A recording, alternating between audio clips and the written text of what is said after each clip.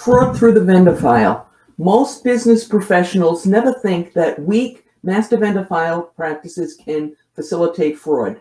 We'll show you the ways that can and does happen and what you can do to prevent it. Whether you call it the vendor file, the supplier file, the master vendor file, or the vendor master file, the outcome is still the same. Make sure you stick around until the end when we share a real doozy with you. Hey guys, I'm Mary Schaefer, founder of AP Now, the place where we share the latest business intelligence for those who work in, manage, or have responsibility for the accounts payable, the P2P, or the payment function. Okay, let's get started. Let me define what we're talking about when I say master vendor file.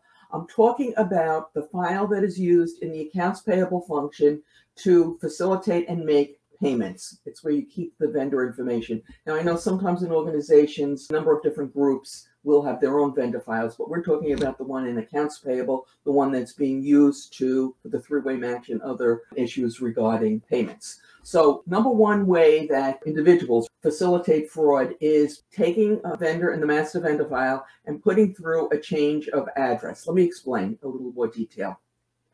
Let's say that someone with access to the master vendor file knows that a large payment is going out to a vendor at ABC Company.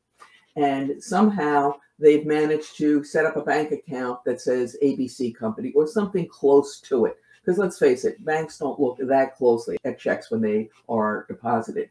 So what they do is they go into the master vendor file, they put through a change of address for that particular vendor that's supposed to get that payment, and they put that change of address in so that it's an address that they have control over. It might be their home address. It might be, if they're smart, their brother-in-law, somebody with a different name. Okay. And then the payment goes out, they get the check, they cash it, and then they go back into the vendor file and they change the address back to the correct address. It will take forever to figure out what happened on that. So what can you do to prevent it? Well, obvious, number one, full segregation of duties. Each person should have access to only one portion of a transaction, and the person who can make changes to the master vendor file or add new vendors should not be able to approve invoices, sign checks, etc. That's issue number one. Number two, should always have dual people looking at changes. And number three, and this is something that kind of gets overlooked in many companies, you should periodically produce a report that shows all changes made to the master vendor file. This will include change of address, change of bank account number, etc., plus new vendors added. This report should be reviewed, I like to say, by a high-level executive within the organization. But let's get real here. Most of us know that, like our CFO or some other high-level executive isn't going to review these changes, but somebody else should, and they should question some of them. You want your employees to be aware that somebody's looking at this stuff, okay? So that's number one, changing an address and changing it back. This is where the new fraud on please change my bank account numbers, it's kind of a takeoff on this, if you will, modernization. Wonderful. Okay, next issue is what I call phony vendors. This is when somebody goes into the vendor file with the intent, the full intent of defrauding the company, and sets up a phony vendor. And then once that vendor is set up, they submit phony invoices that they have somehow figured out how to get approved and then paid. What can you do to prevent an employee from doing that? Well, there are several things. Number one, and I know I sound like a broken record, full separation of duties. Make sure that each person can only do one part of the procure-to-pay chain. But even if you've done that, a really slick employee might be able to still get a phony vendor set up. What else can you do? You want to have full verification of your vendors, including and especially, I can't emphasize this enough, your tax ID. So you want to get those W-9s and run them through IRS TIN matching. Now, let's say that your employee even managed to get past that. And that one, by the way, is very difficult to get past. But also look for things like address. You want to see where they're physically located. You might even, if you expect large payments to be coming through for this vendor, you might even get a D&B, credit report, etc., and verify everything. Verify, verify, verify. The last thing that you can do, because let's face it, for a phony vendor to get set up in the master vendor file, that has to be an employee or a really, really smart fraudulent vendor. But anyway, most of the time, 99.75% of the time, these are going to be employees. So what you want to do is you want to periodically take your master vendor file list, and you want to run it against your employee list. And what you want to do is, number one, look at addresses, match addresses.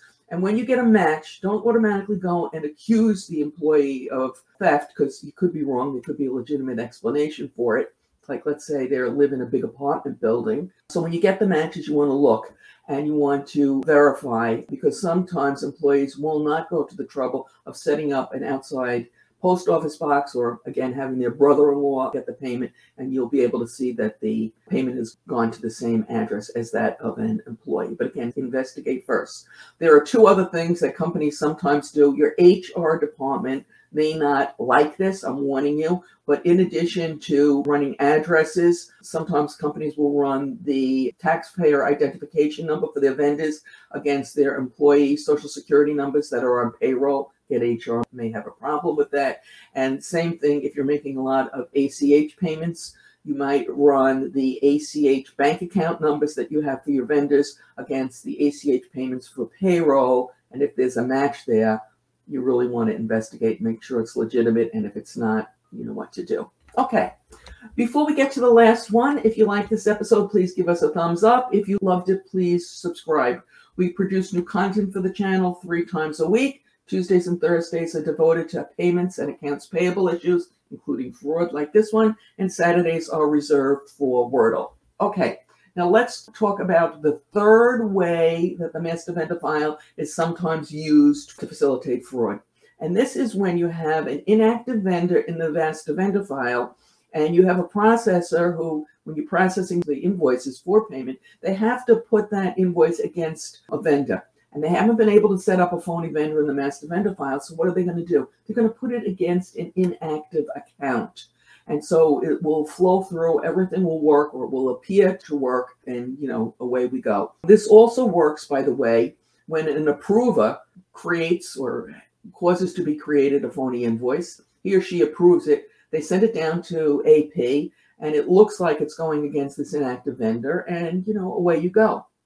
So what can you do to prevent this? Okay, this is kind of, I don't want to say simple because that's putting it a little too easy, but regularly cleanse the master vendor file of all inactive vendors. And by that, we mean anytime that you have a vendor in the master vendor file who you have not done business with in the last, let's say, 12 to 14 months, you want to deactivate them. You don't want to delete them, but you want to deactivate them so that you can't put any more activity against it. But you also want to keep the history so that if they come back, for example, and say you didn't make a payment, you will be able to prove that you did.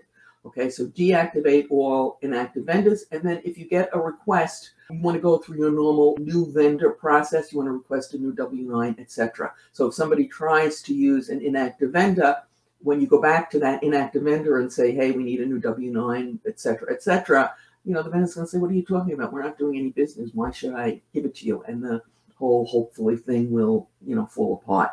Now, before I tell you the last way, I just want to point out one thing, that if you're doing all this stuff and you're saying, well, you know, we never have anybody doing this, we never have any phony vendors, congratulations, it's worked as a deterrence. When it comes to running the master vendor file against the employee list, sometimes people say, well, you know, that's a lot of work. And, you know, what do you ever find? I'll tell you, I was giving a live talk and a woman raised her hand and she said, not only do we run the master vendor file against the employee list once a year, she said we do it with every new vendor that we set up. And she said in the last 6 years, I think she said the last 6 years, we found 3 occasions where an employee was trying to set up a phony vendor. So I take that as proof that it's worth it. Okay, last thing that you can do is that you can regularly review old open purchase orders. So if you have a purchase order that for whatever reason wasn't fulfilled, maybe the vendor went out of business, or they give you lead to an inactive vendor, or they, you know, were out of the goods, whatever the story is, you have an old open PO that will also facilitate the fraud along with the master vendor file. So you want to regularly review old open POs and close out ones that are not going to be used, or maybe you forgot to close them out or whatever, okay? So master vendor file isn't the only way that companies get defrauded. We recently did a piece on password stupidity, and we also had a 45-minute roundtable discussion on fraud with some industry experts. You can watch them now. Links to both are in the show notes below, and on YouTube, a link will appear momentarily. As always, I greatly appreciate your thumbs up, your comments, your shares, and your subscribes.